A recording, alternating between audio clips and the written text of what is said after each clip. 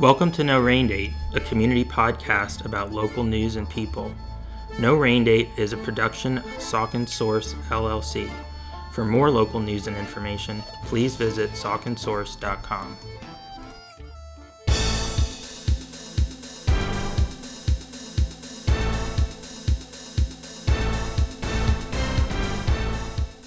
Hello, No Rain Date listeners. I'm Josh Popacek, your host for No Rain Date, your local news and information podcast covering Saucon Valley and beyond. I'm also the publisher of Saucon Source, and I'm here with some of the headlines that we've been covering for the week ending March 6th, 2021. We've had a lot of exciting business news to share, and a lot of it has been food related. So if you're not hungry when you're preparing to read Saucon Source, you might work up an appetite these days. Just in the last few days, we've had stories about a new pierogi business, a new barbecue business, and a specialty carrot cake business. So I'm going to talk about all three of those. I also wanted to highlight that on Thursday, March 4th, there was a ribbon cutting at the Vibe Nutrition in Hellertown, which is a new health-oriented shake and smoothie bar at 650 Main Street. It's actually just a couple doors down from Saucon Source. And they make some really great drinks, fruit bowls, energy shots. So if you're trying to be healthier, consume less sugar, that's a place you might want to check out. Everything I've had there is delicious. We had a story about it written by our freelancer, Holly Hoyt, in February. So you can find that on Saucon Source by searching on the site or just Google the Vibe Hellertown, and it should be near the top of the results. So congratulations to those guys. The Hellertown Lower Saucon Chamber helped put together the ribbon cutting, and it was very well attended, and the owners as well as Mayor David Heintzelman spoke, as well as several officials from the chamber. We'll have photos of that on the Saucon Source Facebook page, of course. Getting back to our more recent business coverage, the pierogi business is a partnership in a way between a local fire company and a startup business. The business is Forked Handmade Pierogies, and that's spelled fork like the utensil apostrophe D. And the owner is Abby Gordon. Abby was kind enough to talk to us about her business, and she's been in the food arena for some years in this area. She formerly owned a cafe in Coopersburg. I guess pierogies kind of became a specialty of hers, and she decided to make that her focus. She was able to locate kitchen space at the Leiceville Fire Station, which is on Route 412 south of Hellertown, and that is one of the 3 stations that are part of Lower Saucon Fire Rescue. The partnership is really a win-win for the fire company because they're getting some revenue from somebody leasing their kitchen, and Abby now has a permanent home for her pierogi business. And it's quite a business. These are not just your grandmother's pierogies. Of course, she does have traditional varieties of pierogi like potato cheese, sauerkraut, but she has dozens of other more exotic kinds of pierogies, and you can find the full menu on her website. That's linked to in our story. She has dessert pierogies. She has chicken barbecue and even seafood pierogies. I saw one that's crab meat and shrimp, and that made my mouth water. I think she has 6 different kinds of dessert pierogies, as I mentioned. One, I believe, has ricotta and blueberry and just some really inventive types of flavors, and I'm excited to try them. I like traditional pierogies, of course. I myself have somewhat of an Eastern European background, so I grew up eating pierogies, and they're just a very comforting food, as most of us know. I think we all are sort of in need of that right now, or most of us. Certainly Abby is churning out comfort by the dozen, and they're really beautiful pierogies too. I have to comment on that because, handmade pierogies, if you buy them from a church sale, obviously they're delicious, but they're made with love, but they're sometimes a little bit rough around the edges. Now these pierogies, they almost look like little hand pies. They're perfectly crimped along the edges and just very attractive to look at in the pictures that I've seen. But they are all handmade, and that's a lot of work. So obviously it's a labor of love for Abby, and we wish her the best with that.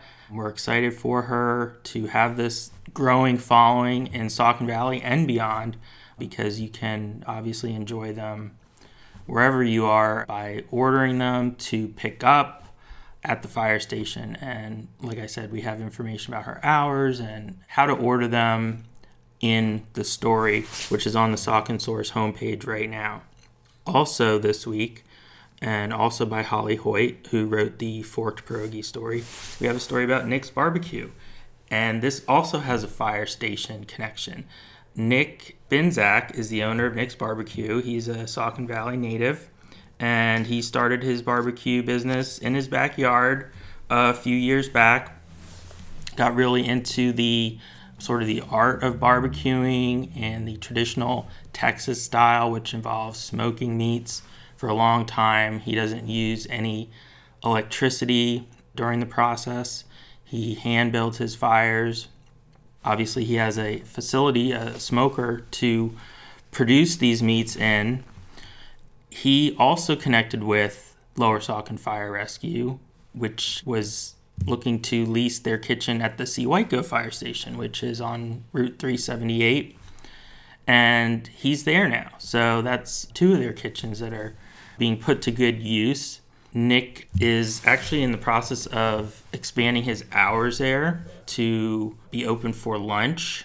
And he's going to be open, I believe, Wednesday, Thursday, Friday, and Saturday from 11:30 to 7, I think, Wednesday through Friday, and 11:30 to 5 on Saturday, starting March 10th. That information is in the article. His specialty, I guess you could say, is brisket, one of the specialties, and that is a favorite of mine. His looks absolutely mouth-watering. He smokes it for 12 to 14 hours. This is also a labor of love for him, and you can see that in the photos he shares. He has a great Instagram feed as well as Facebook. I would encourage you to follow him on those channels, and Forked Handmade Pierogies too. Other foods that he makes obviously include like pulled pork sandwiches, spare ribs, basically any type of barbecue that you can imagine. He's producing it. It does look very tasty. He's getting great reviews for his menu, and you can order online as well as call it in. So check out the story about Nick's. And then lastly, we have an article about a business that, once again, fire company connection. In this case, it's with Dewey Fire Company in Hellertown. We have reported recently about their new chef caterer, Joe Stout, who owns Chef Meals, and he's an advertiser on our site. We love Joe. Joe is creating a shared kitchen space at Dewey because it is a large kitchen, and he wants to encourage other startups to do their thing and follow their passion and share their food with the community. And it also helps him, and whatever helps him helps the fire company. So again, we have a win-win. And in this case, one of the first people to share the kitchen with Joe is the maker of something called Bam's Carrot Cake. Her name is Paula McInnes. She knows Joe from when they worked together in Easton, where they shared a kitchen space. And Paula uses her mother's beloved carrot cake recipe to create these little jelly jars that are layered with moist carrot cake and cream cheese icing. And I think, well, obviously it's delicious, but also the way that it's carefully and lovingly layered in this jelly jar, and it's so easy to eat it out of the jar, with a spoon. I think they're heavenly. And she's also adding another cake to her lineup, 7-Up cake. So if you like a citrusy, lemony type of cake with a glaze, that's going to be available. our reporter Johnny Hart interviewed Paula for the story that was just published on Thursday. There's some photos in it. Joe also talks about his concept for the shared kitchen at Dewey. He's looking for other food business, startups in the area. If you want to contact him about potentially partnering with him and using the space, whether it's for a few hours a week or whatever your needs are, you can find the contact information in the article on sauconsource.com. It's just a really heartwarming story, though, because Paula's mother was obviously a passionate baker, Carol McInnes, and she passed away a few years ago. So in a way, this is a tribute to her, that Paul is able to make this and share the recipe with the world, and it's bringing a lot of joy to everyone who eats it. You can order Bam's Carrot Cake along with Joe's food on his website, chefmeals.co, and Paula also has her own website for Bam's Carrot Cake, and that of course is linked in the story. She's on social media. Be sure to follow her. So you could actually plan a feast where your appetizer is forked pierogies, dinner, main course is Nick's barbecue, and dessert is Bam's Carrot Cake. How about that? And of course, don't forget Joe and Chef Meals. We're definitely eating well in the Saucon Valley these days, and I'm eating well, and I'm thankful to all these great new business owners for seeing the potential in this area, and for everyone to just, everyone for having this vision of community. Of course, grateful to Lower Saucon Fire Rescue for opening up their kitchens for use at this time when a lot of entrepreneurs are searching for new spaces. They may have lost their other space because of the economic downturn during COVID-19. So everybody's being flexible. Everybody's thinking outside the box right now, it seems, and that's pretty cool. That's when great things start to happen in business, in my experience. Please, of course, always support our local businesses as much as you can. They're the lifeblood of our community, and we want to see them grow and prosper. I feel very privileged to be able to report on this type of news. And if you are an up-and-coming business owner in the area, or you know of somebody who is, I would encourage you to reach out to me, please, with a tip about that. We love to cover local business stories.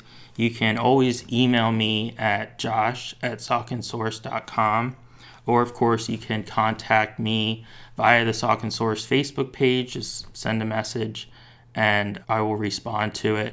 However, email is probably the best way to reach me in general. And if you have a website or Facebook page, maybe include the link to it in the email, and I will definitely look into it. In other news, and there has been other news, plenty of it, we covered an unusual crime story this week, tipped off to it by the Richland Township Police Department, which put out a news release on their Crime Watch website. We follow them on Crime Watch. We follow all our local police departments on Crime Watch. It's a great resource to stay up to date with things like suspicious activity, missing pets. The police can use it in a variety of ways. In this case, they're trying to identify a suspect in a shoplifting case at the Giant Food Store at 901 Southwest End Boulevard, which is another name for Route 309. This is the Giant in the shopping center with the Lowe's at the south end of Quakertown. On February 13th, day before Valentine's Day, a man who was captured on store surveillance entered the store on a motorized cart, the type that is often used by people with disabilities when they're shopping. I'm not clear if this was his cart or one of the store carts. It was not clear from the news release, but regardless, he used it to navigate through the store and then picked up items and motored right on out the door without paying for them, according to the police. And this is sort of where it gets even more interesting. Police say that the man, who was wearing an orange hoodie with white block lettering, he then put the stolen items in the back of his pickup truck, which I thought it was interesting that the pickup truck was actually parked in the fire lane outside the store, which is obviously illegal. And if you want to attract the police's attention in a hurry, you can do that in a local shopping center. They tend to zero in on that. But regardless, that didn't happen in this case. He put the items in the bed of the truck, which had snow in it because it had snowed a lot that week, and then went back in the store and allegedly stole flowers. Well, it was the day before Valentine's Day, so I think I have a good idea what happened with those flowers. But not only did he go back in, he walked back in. That's the kicker. So one that makes you scratch your head, and I definitely did while I was writing the story a few times. They have, like I said, surveillance footage of him, and police are asking the public to call in tips. You can also submit a tip about the case via their Crime Watch site. We have that linked in the story. You can do that anonymously. Richland Township Police, I know, really appreciate the help that they get from the public in combating all types of crime, but especially retail theft, because obviously Richland is home to quite a number of retailers, including large national chains. The shopping centers at either end of the Quakertown Strip are all in Richland Township, so that keeps the cops there very busy with the number of people that are in and out of those stores. And obviously the stores have their own security, but ultimately the police are still involved in a lot of these investigations. So I think you'll want to read that story. Of course, we're following COVID vaccine news. We continue to do that week by week. Big news this week was the announcement by Governor Tom Wolf that Pennsylvania teachers are going to get priority in terms of the newly approved Johnson & Johnson COVID-19 vaccine. The Johnson & Johnson vaccine is a one-dose vaccine, which gives it something of an advantage over the other two, where you have to get 2 doses. The efficacy rate is similar. I believe it's slightly less than the 2-dose vaccines, which are by Pfizer and Moderna, respectively. However, what I read is that although it's not quite as effective at preventing a case of COVID-19, it's just as effective in terms of preventing hospitalizations and deaths from COVID-19. So, in other words, it's going to protect you from the severe complications of the disease, just as well as the other ones. The approval of the vaccine has not come without controversy. We have obviously been covering controversies related to the vaccine ever since there was talk of a vaccine. In this case, the Catholic Diocese of Allentown has criticized the vaccine by Johnson & Johnson because it uses materials from aborted fetuses, cells, as part of the production process. And this is sort of causing a rift even within the Catholic Church among pro-vaccine congregants and pro-life Catholics, and not just Catholics, others too. So once again, unfortunately, we're in a situation where rather than coming together, COVID seems to be dividing us, and we don't need any more of that. I don't need to tell anybody that, but the good news for many teachers, like I said, is that they will be able to get this vaccine in the near future. According to the announcement put out by the state, the vaccinations are going to begin March 10th. There are going to be a large-scale sort of clinic set up at the IUs, the intermediate units throughout the state, and they expect to get all the teachers who want to be vaccinated their doses within about 8 days or so. So this is going to be a relatively fast process. Of course, teachers are not required to get the vaccine, neither is anyone. So it will be interesting to see what percentage of school teachers opt to receive it. In places like Saucon Valley, teachers have been teaching in person all year. So there's also differences between districts where some teachers have been part of hybrid models and not really spent a lot of time in the classroom, whereas in others they have. So I think the expectations are different from district to district, and probably the fear factor and who knows what else. There are just an endless number of variables when it comes to this vaccine and COVID itself. We had another uplifting story, though, about COVID, in which we shared the news put out by St. Luke's University Health Network of how many of their nursing students are helping to make history by vaccinating patients at the clinics that the hospital has set up. And I thought that was really a neat story. They're going to remember this for the rest of their lives. Many of the nursing students are young, they're in their 20s, and it's on-the-job learning experience for sure. That's often the best kind of education you can receive. So 2 thumbs up for those nursing students and for everybody who's working so hard to administer the vaccine in our communities, in our hospitals. We hope that if you are eligible, when you are eligible, you will consider getting the vaccine to protect not only yourself, but those you love and other community members. Finally, we are coming into election season once again. This year, it's a local election year because it's an odd year, 2021. That's the easiest way to remember which years are local election years. They're always odd years. We have a couple of re-election campaign announcements that we shared this week. One was by Northampton County Councilwoman Lori Vargo Hefner. Lori is a Lower Saucon Township resident who was first elected to Northampton County Council in 2017. She is a Democrat. She is currently the County Council president. We were happy to share her campaign re-election announcement. We also shared one by Hellertown Council President Tom Rieger.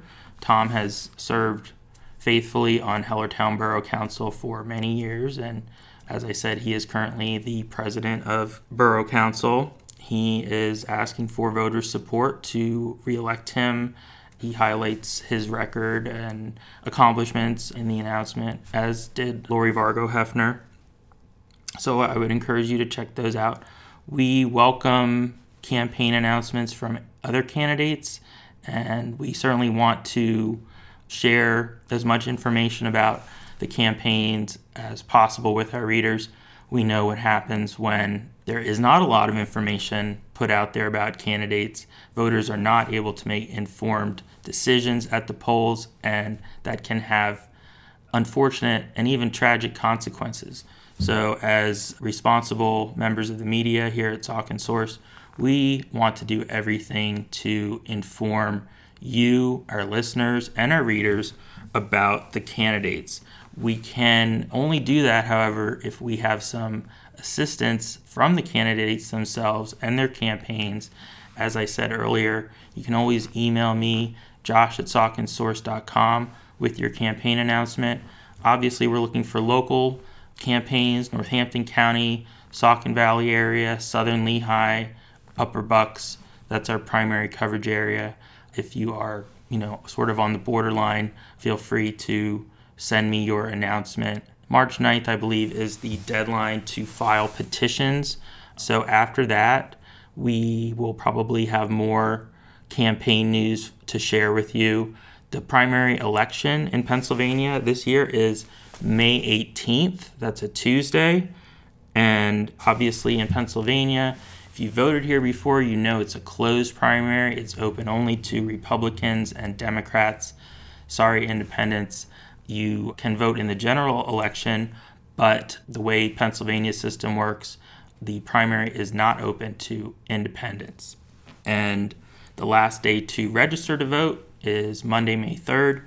I would recommend visiting a website called votespa.com where you can register to vote online. You can find your polling place. If you're not sure where you're going to be voting, it's kind of a one-stop shop set up by the state for voters, and there's tons of information on there. There's also information related to COVID-19 on there. votespa.com. It's a really useful resource. And of course, continue to follow sauconsource.com for election news, COVID news, and all of the local news we enjoy bringing you every week. We'll see you back here next week. Here at Saucon Source, our mission is to provide information and make it as available as possible to the people in our community. a large part of that is a public service, and we're grateful for the support we have from local advertisers because that revenue helps keep the information flowing to you, our readers and listeners. Local news production does cost money, and that's why we've also introduced a voluntary membership option on Saucon Source, and we'd like to tell you a little more about that. Essentially, the membership is a recurring monthly contribution that shows your support for the work that we're doing. It helps guarantee that the information will remain free and accessible to you as well as to others in our community, and it also helps fund our future growth. Saucon Source is growing and we're expanding our coverage area. The more support we receive from the community, the better coverage we can provide and the more useful the site will be to you. So that's why we would invite you to visit our membership page on the website, sauconsource.com. You can do that by clicking on Join under My Saucon Source, which you'll see on the right side of your screen if you're on a desktop, or at the bottom of any article page. You'll see several membership options, including a monthly membership for $7, a 4-month membership for $25, or a yearly membership for $70. These are strictly voluntary contribution levels, and they're not any part of a paywall. There's no requirement to contribute. But we are grateful for those who have already done so, and we hope that you will consider purchasing a membership in the future. Doing so is quick and easy. You can do it securely online, and you can cancel at any time. Thank you again to all our current members, and thank you for considering becoming a future member. It's my pleasure this week on No Rain Date to welcome our special interview guest, Alan Jennings, who is the Executive Director of the Community Action Committee of the Lehigh Valley, an organization that's been in existence for about 55 years, and Alan has been with it for over 40 years. So he has an incredible record of service to the community, and thank you for joining us. You're welcome. Thanks for having me. Am I dressed right for this? Yes, we are still interviewing over the phone for COVID safety, and we do miss interviewing our guests in person. I'd love to meet you in person when it's safe to do that. But well, maybe someday we'll be able to again. Crazy I world. hope so. I mean, it seems like we're moving in the right direction now. So yeah, I hope so too. Maybe later this year we'll be able to do those things again. But I wanted to start off with you sort of talking a little bit about the history of the organization for those who may not be familiar with CACLV, and then also how you became involved with it. And you've really devoted your life to it. It's been your life's work. So want to learn a little bit more about that. Can I have the whole hour for the history? Okay, so this is from the old Johnson administration Great Society program, the war on poverty. The community action agencies were the cornerstone in local communities of the whole concept of the war on poverty. The idea was that they would organize low-income people and teach them how to fight City Hall and speak up for themselves and get them some political power. And yet, at the same time, local communities were basically had to invite the federal government into their community to do this. And so in 1964, the Lehigh Valley Community Council, which was the planning arm of the United Way, undertook the responsibility of deciding whether or not we wanted a community action agency. And the two counties had to agree to welcome the funding in and the organization, and they did. And so the Community Council's board of directors had a committee looking at this question, and it was called their Community Action Committee. And so when they incorporated it, and they just gave it the name, Community Action Committee of Lehigh Valley. A lot of people wonder where the heck the name came from. And it's a little bit of a challenge because it doesn't say anything, but yet it says so much at the same time. Mm-hmm. That we were tasked at the time with the responsibility of bringing many of the anti-poverty programs into the Lehigh Valley. So, for example, and these programs were designed to help people overcome the obstacles to self-sufficiency. So, if your kids were getting to school and they were well behind their middle-class counterparts, they created the Head Start program, which is early childhood education for 3- and 4-year-olds. We created Head Start in the Lehigh Valley. If the issue was, access to civil representation in the courts. You might be discriminated against because you're a woman or a person of color. They created a Legal Services Corporation. Our agency started the Lehigh Valley Legal Services, what's now called North Penn Legal Services. Okay. The issue was job training. They created what was then called the Neighborhood Youth Corps. It went on to become the Lehigh Valley Manpower Program, which became the Private Industry Council and is today's Career Link. So we had a lot to do with all of the anti-poverty programs being created in Lehigh Valley. I never realized that your reach was that expansive. Yeah, we were in the middle of all that. Now, of course, there was plenty of controversy that went with it. In the 70s, the organization really kind of lost its way. At the same time as the American people were starting to lose their willingness to help their low-income neighbors out. When you can afford it, you're much more likely to help your neighbors out. And the American economy was like on the top of the world in the 60s. In the 70s, it started to decline, in part because of OPEC and their oil embargo, in part because of the inflationary pressures of running a war with deficit spending. And so 78, Congress gets a jolt. A ton of the old liberals get knocked out. George McGovern, Frank Church, Birch Bayh, John Bradamus, Warren Magnuson. And then 1980, the conservative revolution is solidified in Ronald Reagan's election, and that's when I started. So Ronald Reagan gets elected in November of 1980. I start with CACLV in December of 1980, and it couldn't have been a worse time to do it. So Reagan, he wanted to cut all the social welfare programs. He didn't believe in helping people. He didn't believe in government. And yet here he is at the head of the government. He proposed eliminating the community action agencies funding altogether. And so Congress didn't want to go along with that, but they did compromise, and they created a block grant that was turned over to the states to administer. Pennsylvania looked at what they were supposed to do and said, well, we're going to check these groups out. They had an independent audit done, and Lehigh Valley came out fourth worst out of 34 agencies in Pennsylvania, with the good luck being that Philadelphia, Pittsburgh, and Reading were worse than us.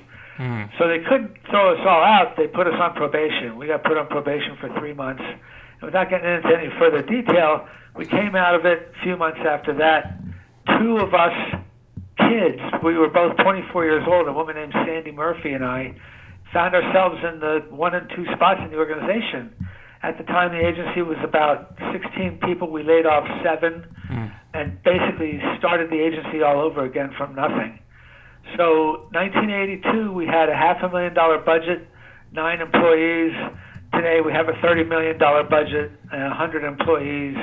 We own $9 million worth of real estate, free and clear. And we've got a lot of muscle out there pushing the community around, trying to get it to do the right thing for people who are left behind. Right. Yeah, I mean, that's an incredible growth, obviously, for nearly 40 years. Well, and amazingly, last week we doubled our budget from 30 to 60 million.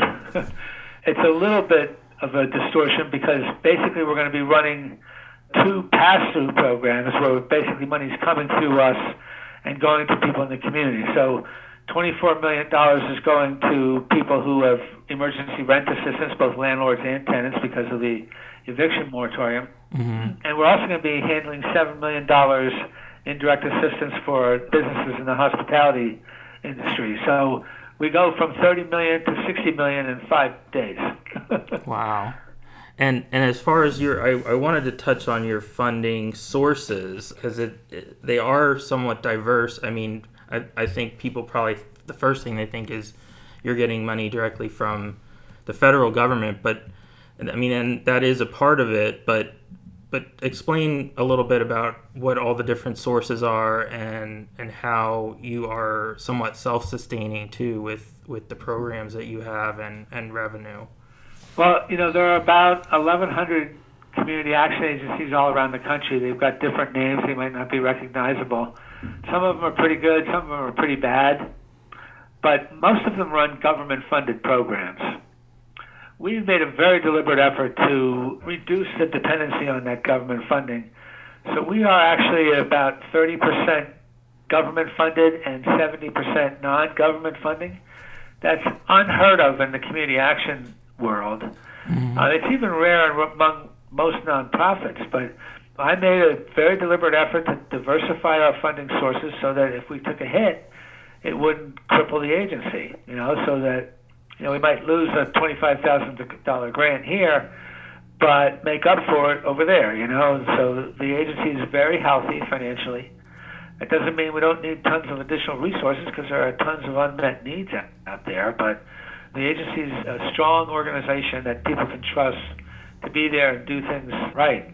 Right. Certainly that seems like that was a wise decision. And after looking at the last 4 years, I mean, I can only imagine how your funding would have been impacted to a greater extent, probably, if you were not so self-sufficient. And the one thing that we don't have a lot of is earned income, where we have sales or whatever. I mean, like the Y gets a lot of money from people joining joining the Y, and hospitals make a lot of money, charging insurance companies, and colleges make a lot of money charging tuition. We don't have that advantage.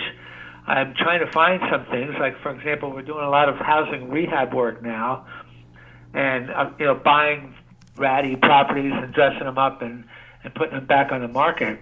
But we haven't found a way to make money doing it yet. We're actually at break even right now. We lost about $400,000 over the last couple of years, getting to where we need to be. And we're there now, but I don't know how long it'll be before we actually can make enough money to make an impact, Right, and the need continues to grow, it seems.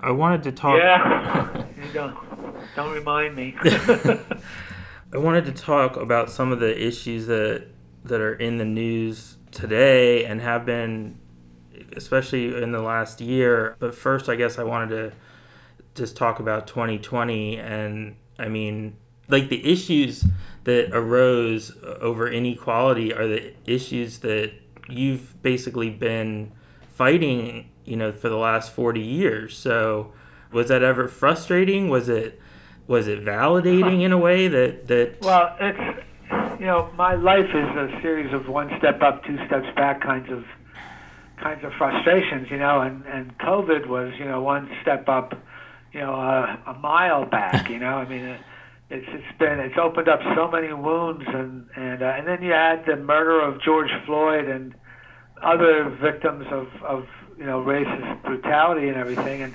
it was a disastrous year. And I think you may have seen our annual report. We put a pretty aggressive one out there, but we had a tough year. But this is a tough agency, and believe it or not, we actually came out stronger, in large part because we run the Second Harvest Food Bank, and that's like the front line for assistance for people who are struggling, We had a 45% increase in distribution of food this year.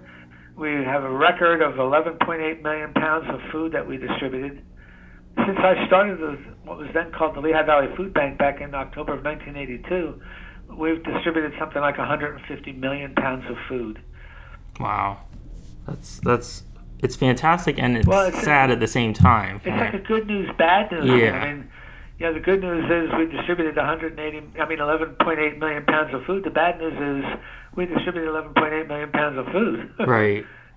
Right, because the need reflects the need failure of policy over many, many years, and the food bank really doesn't get to the root of the root issues of hunger. That's right. We have to have it because people, you can't figure out what your career goals are when you aren't sure where your next meal is coming from. Right. But at the same time, you're not going to solve any problems. You're going to put them off, really. I mean, and we don't like doing charity. Charity is what you do when you don't have justice. Charity is, getting food assistance out of food pantry. Justice is a job that pays the bills. That's what we'd much rather do, is help people become self-sufficient, be able to pay their own bills. Nobody likes to get handouts. You feel ashamed and you feel like a loser, So we'd much rather shut down the food bank because we don't need it and make people right. That's the way I think you want to fight poverty, not by, papering it over with a little bit of food assistance. Right. I think what 2020 made clearer probably for many people is that you can't really fight poverty until you fight all of the issues that contribute to it, like systemic racism, and I don't think that was quite as obvious maybe until COVID sort of like ripped things open, ripped people's eyes open in a lot of cases. Do you think that there could be a silver lining then in some way? Yeah, I hate to use the term because it's not silver. Right. It's like a rag or something, but there's a lining there. We've gotten lots of new donors that we've never seen before. Lots of people bumping up their check amounts by a lot. I mean, it's been extraordinary, really. Somehow we've got to get people to move on from there, though. Actually tackling and solving the problems in real ways. And there's lots of ways to do that, and we're doing that. I mean, in fact, CHLB is not a human service agency like it was 40 years ago when I started. It's a community development organization, We do neighborhood revitalization. We rehab houses. We help people buy homes. We help people start their own businesses. We make small business loans, things that are economic opportunity oriented that are, in my judgment, the real solution to fighting poverty. Right, and I did want to touch on that too. You helped a lot of businesses during 2020 through economic aid, that you were able to make available. And many of these were minority-owned, women-owned businesses who traditionally are at more of a disadvantage. Do you see that continuing? Do you think the aid is going to continue to flow for those businesses if it's needed? It's a secret. I mean, that's what it feels like, because there's all these articles about the PPP program, and there were other, kinds of direct assistance. The Chamber of Commerce did a little thing, Well, right. We were part of. We have a part of the agency called the Community Development Financial Institution. It's a federally chartered financial institution that's not a bank, and we do small business lending. We've lent something like $9.5 million to almost 300 businesses, and very little charge-offs, and so they were complaining that all that government aid wasn't getting to the smallest businesses, it wasn't getting to minority-owned businesses. So some of the money got passed on to the states. The state picked our CDFI network, and we turned out something like $195 million, and half of the people who got assistance from this project were minority-owned businesses. Now, suddenly, we have another $7 million to distribute between Lehigh and Northampton counties, and we'll be putting that out on the street directly on behalf of the hospitality industry in $10,000 grants. So my hope is that we're going to save a lot of these little food-related businesses, keep those people in their jobs, keep them proud of what they've done, and help this economy get back to where it needs to be so that we can take on, the other issues that are facing us. Right, like the little mom and pop type little restaurants, corner stores. Yeah, but there are so many battles to wage out there. I mean, the injustice in how public school funding is doled out is an outrage, and the mental health system is minimal and inadequate, and there are so many other problems. Homelessness and housing affordability is at a crisis stage. I mean, you go on and on and on. I want to take those on. I don't want to deal with the pandemic anymore. Right. Yeah, it's put up plenty of roadblocks as far as addressing like those bigger issues. What about the minimum wage? That's a big topic of debate right now at the federal level in Congress, and it's not a new debate. It's been going on for years, but it seems like we might finally get some type of action on that. Where do you stand? And I don't know about that. The Senate took the minimum wage out of the stimulus, so that's dead for now. But here's the thing. The minimum wage was created, I think it was 1932, maybe 1933. It was a Roosevelt initiative, and the idea was that a single head of household with 3 people in the family, which in those days was a husband, wife, and a kid, that if they worked full-time, the minimum wage would lift them out of poverty. That was the case from 1933 till 1980, when Ronald Reagan got elected. In every year during that span, except for 1958, which is, of course, the year I was born, But since 1980, the minimum wage has never been adequate to accomplish that goal. And, so getting it to $15 is absolutely appropriate. And they're fighting that, Right. And it should have gone up to $15 an hour 2 or 3 years ago already. And we're having the same old stupid debate. So what really needs to happen is they need to get it to a good level and then index it to inflation. I don't care if it comes after inflation, but it needs to keep up with inflation. We shouldn't have to fight this battle every 3 to 5 years. The current minimum wage has been in place longer than any other single amount has been in the 90 years of the minimum wage history. Yes, and yet I still hear people say, well, that's plenty of money, like it's Well, I like to see people live on it. $15 an hour is better than 12. It's better than 7.25. But it's not. It's not gonna. It's not gonna pay for your kids to go to college. It's not gonna. It's not gonna pay for you to own a very much of a house and so on. So. No, and the wage has got to go up. That's the most fundamental government policy that should be a no-brainer. Right. I personally agree with that. The argument I was hearing from some senators was that they didn't want it to be $15 an hour because, while that's what you need in maybe areas like the Lehigh Valley and Peoria or something, that's they think somebody's going to be living like a king making that much, so it should be 10 or something. But then that doesn't help people here in the Lehigh Valley. So well, it's the same old. Whose side are you on? Are you with the people who need to pay their bills, or are you with the people who, if the people can't pay their bills, aren't going to be able to sell their product? Right. And that's the thing that people don't understand. If you can't afford to buy a toaster, the folks who make toasters aren't going to make any money. Right. If you can't afford to buy a car, the folks who buy cars aren't going to be able to afford to buy cars. So, this is a consumer-based economy that we've got. If money isn't churning, if money isn't circulating, the economy is going to be a disaster. So people have to have enough money to buy stuff so that they can make the economy work. And that's real simple economics. And I don't understand why that's so hard to get that understood. Mm-hmm.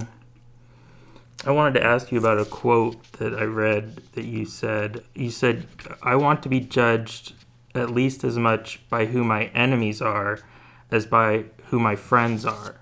What did you mean by that? And that's sort of an interesting spin on the traditional quote. Yeah, well, there are a lot of creeps out there doing awful things.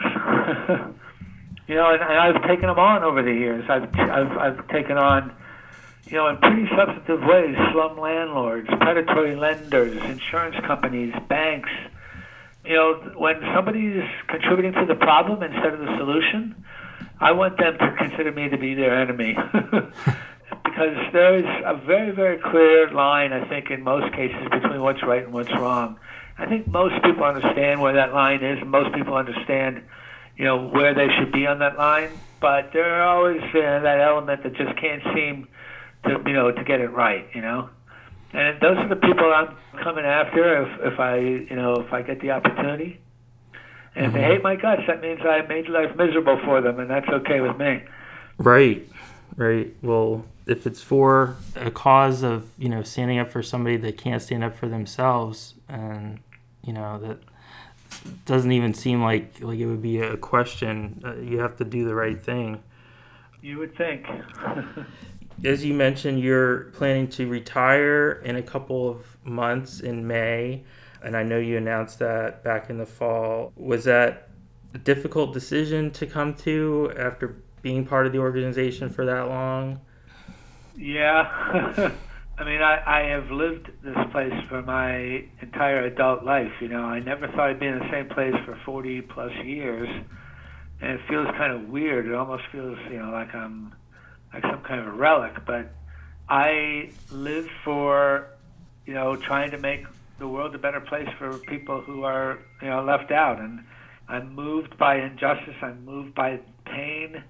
And I'm not going to let it happen if I can avoid it. So anytime we're where there's somebody in pain, somebody suffering, that's where you'll find me. And I don't know where I go when I'm not doing that anymore. But the decision was not made by me, really. I mean, it was made by my health. I have Parkinson's. I've had it for 15 years. I'm doing okay, all things considered, but I'm not as good as I used to be, and I didn't think it would be fair to continue to build an organization that was, that I couldn't keep up with anymore. Mm-hmm. I've stretched this organization to its limits. I mean, just today I had people in my office threatening to quit if I didn't stop, taking on new challenges, and that's just an affliction I have, and so I can't help myself. But I'm not as good as I used to be. I mean, it's just that simple. And almost 3 years ago, I could project where I was going based on, how the Parkinson's was feeling. And I told my board then that I thought I was not going to be able to do it more than 3 more years. So I gave them a retirement date of May 2023. They are close to finding, well, I'm not sure where they are actually, but the board is working on hiring my replacement. And I'm going to wish that person the best. I'm going to do everything I can to support him or her. But it breaks my heart to have to even say this stuff, because I've spent my whole adult life trying to make this organization as effective and as efficient and successful as it is. They're going to have some shoes to fill, that's for sure. Well, I appreciate that, but my feet are really small. I wear size 9 and 6'2", so that shouldn't be that difficult. What are some of your proudest or cornerstone achievements, accomplishments that really stand out in your mind from your tenure? Well, I wouldn't say any one project really. I would say what I'm proudest of is that I've challenged this community. I've taken on a lot of powerful people and won, and they still support me. They still.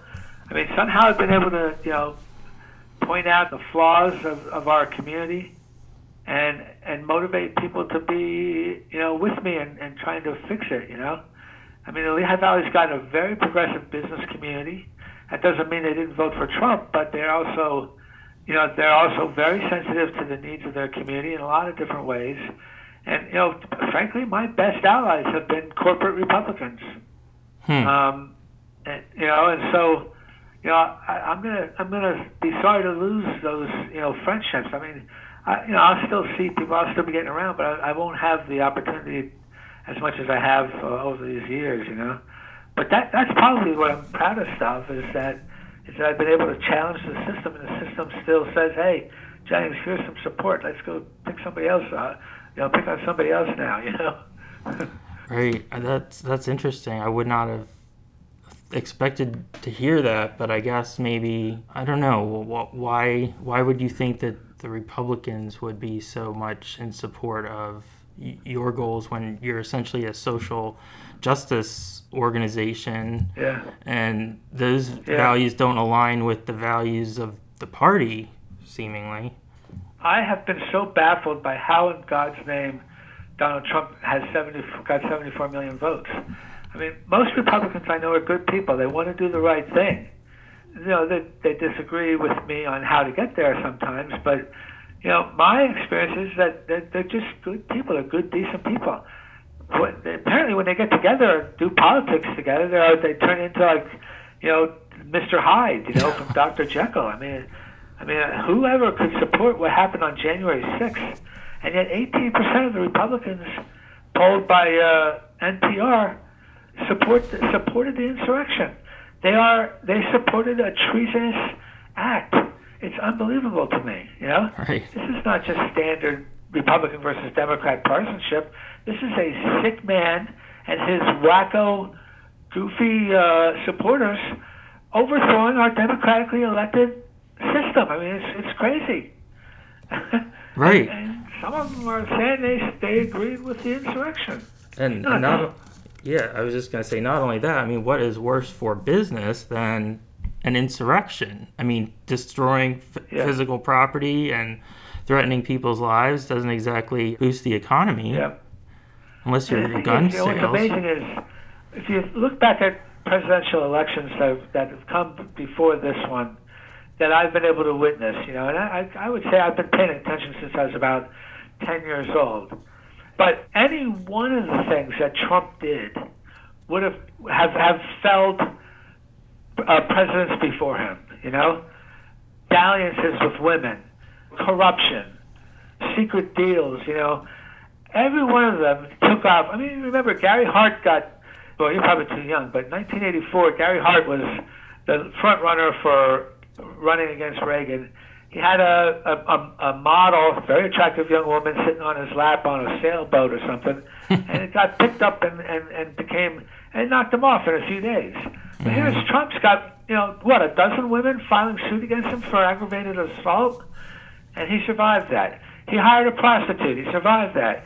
He's got corruption charges all over the place. He survived it. Why are people giving him that pass? I don't get it. Even now his you have own. me ranting, Well, no, I have question marks floating above my head here. I mean, I was listening to the audiobook version of Mary Trump's book, Too Much and Never Enough, about Donald Trump, and I mean, even his own family members did not think that he would make it as far as he did, and he kept clearing every hurdle, and they're like, well, he's not going to do that. He's not going to survive this one. And then sure enough, so I think it's baffled the greatest of minds, how this. I think the man is the most dangerous person on the planet. I really do. And I was embarrassed to be an American with him in the White House. And this guy is going to haunt our country for the rest of his life, I guarantee it. Because he has to attract attention to himself. He lives off of it. He eats, sleeps, sweats, and cries that attention. So he's going to do anything he can, and the press is going to dutifully cover it, and he's going to be back in there. I guarantee it. It's sick. It's just sick. I get his news releases because he can't tweet anymore. Just about every day there's a new one, and it's interesting because there's, even if no matter how short it is, there's a threat sort of woven into every paragraph, and it's it makes the hair on the back of my neck stand up. So I don't understand. It's hard to. Somebody did a study, and they identified something like 30,000 lies that he made. 30,000. He lied to us 30,000 times. Yeah. When I watched the debate between him and Joe Biden, I kept yelling at the television, point out that he's a liar. Just point out what a liar he is, that he has lied to you over and over, lied to us over and over and over. I mean, that should be all you need to do. They say you cannot believe a word he's saying because he has lied to you over and over and over.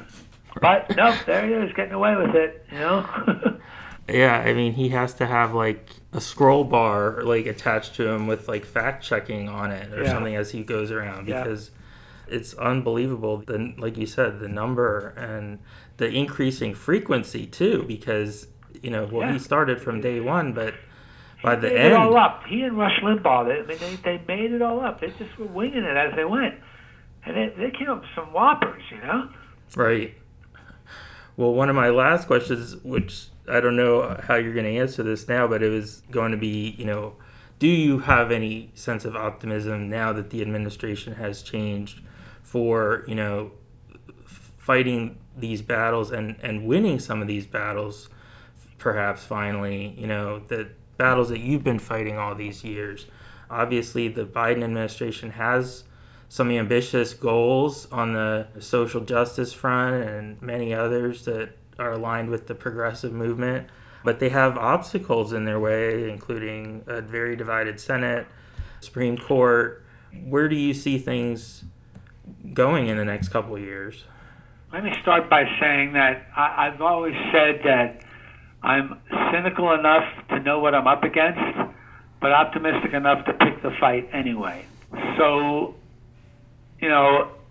I have enough optimism to keep at it, although Trump was doing a pretty good job of killing that even. But absolutely, there is no question whatsoever that the Congress being in Democratic hands with the Democratic White House, it will be different. Democrats aren't as good at street fighting as Republicans are. The Republicans are better at the messaging. then Democrats make me crazy with their inability to come up with the kind of sales pitch that Republicans are very effective at. But look, we as an organization, since 1980 when I got here, what's that? How many presidents are? It's 2 Reagan terms, a Bush, H.W. Bush, 2 W. Bushes, and 1 Trump term. That's 5 presidents over, how many years since I got here. And every single Republican president, every single year in office, zeroed out our funding in their budget proposals. And in every case, the money was restored, and we're still here. So even when there are bad guys in the White House, we have survived. And so I plan to hang out here with the cockroaches, when the apocalypse comes, and make sure that this Community Action Agency is still, providing services. Well, you must have nerves of steel by this point. Jeez, I mean, that's a lot of close shaves over that amount of time, and hanging on. So what? Yeah, so it was 2, 4, 6, 24 out of the last whatever number of years. 40. And we're still here, so we're going to be here.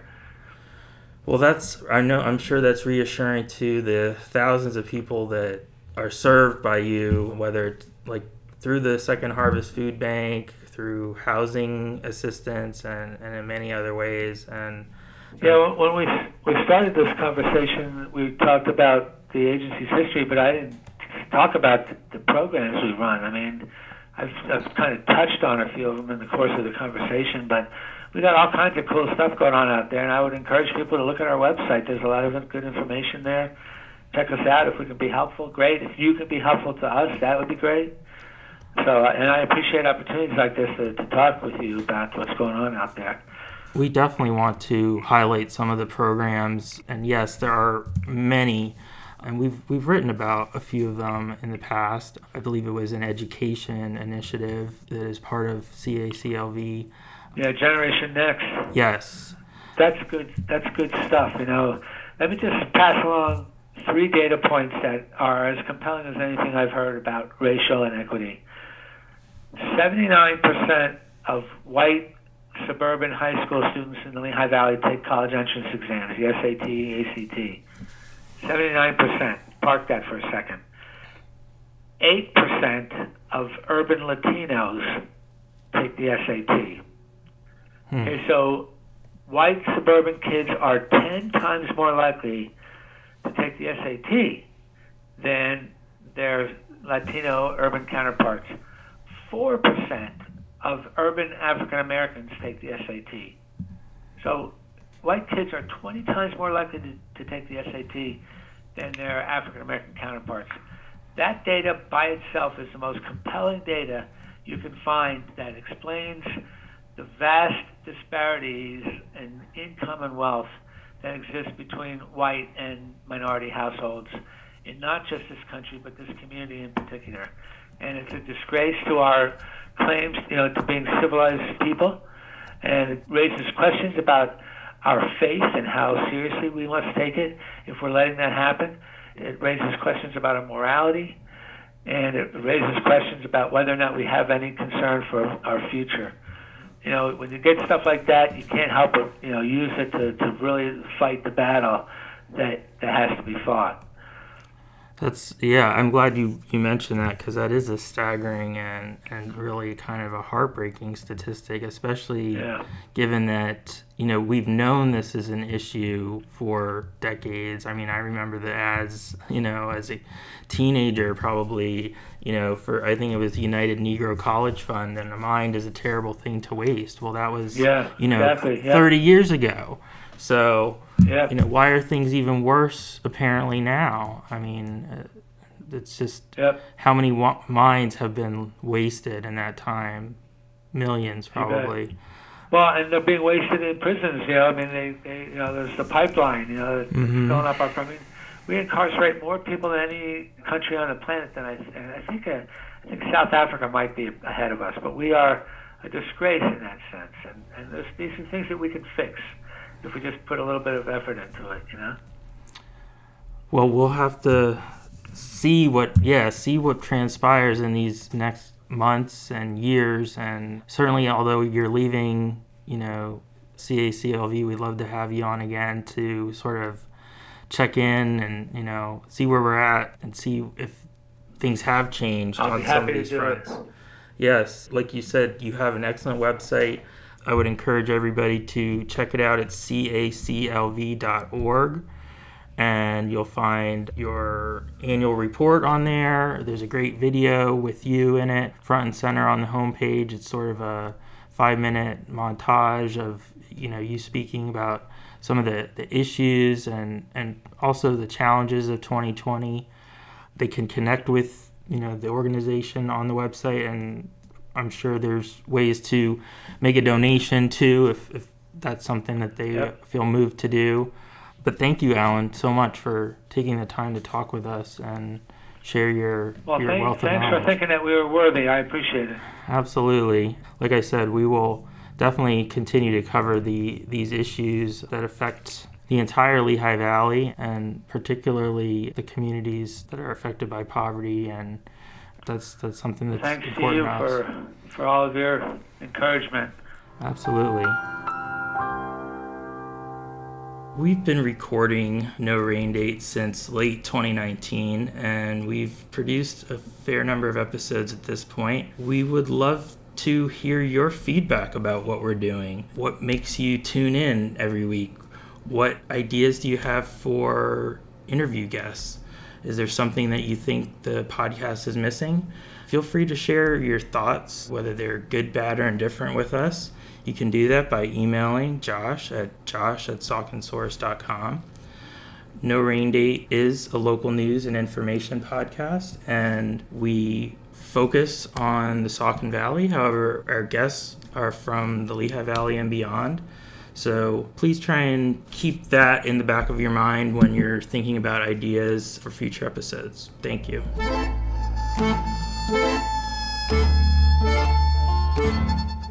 No Rain Date is an original production of Saucon Source, LLC. Our theme music is provided by This Way to the Egress. For more great music by them, be sure to follow This Way to the Egress on Spotify. Thank you for listening.